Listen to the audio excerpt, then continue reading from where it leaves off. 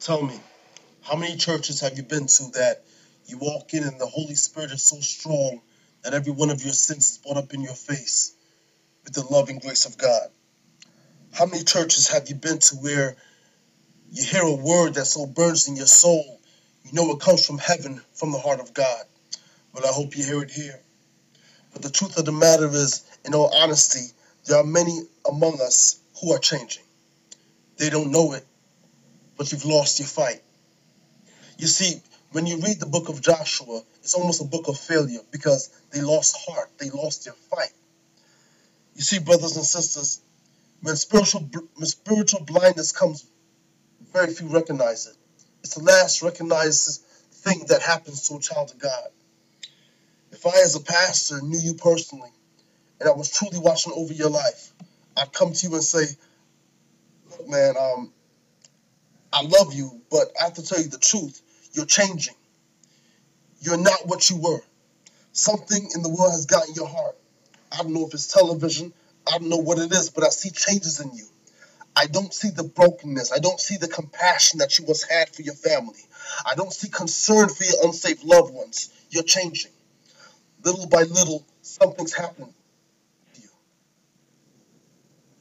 To bring you to your knees, that the ruin that you're not aware of is suddenly brought before your eyes. That just go in one ear and not the other. I don't know, but the Holy Ghost is speaking to me. You're changing. Little by little, you're losing the love of God. Why do you think we cry out against TV, Facebook? You're changing. You think we get pleasure out of the flesh?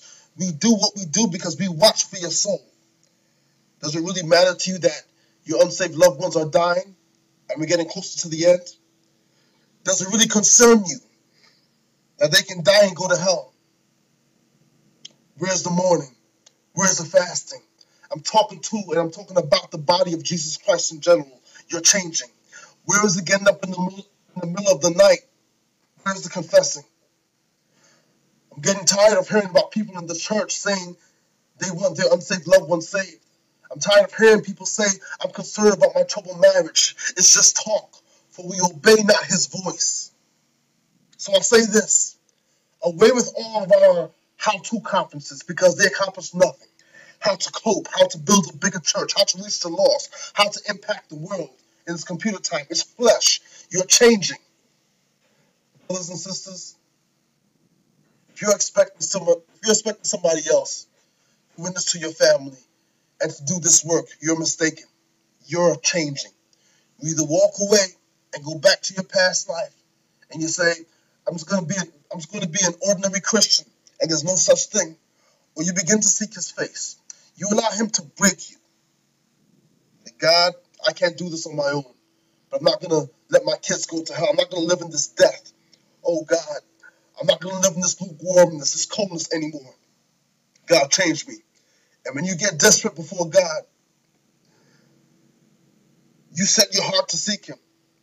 You allow God to lead you into this race of bleeding emotion and say, God, I'm going to set my heart. Oh, God, this is my burden. This is Hamill. God bless you.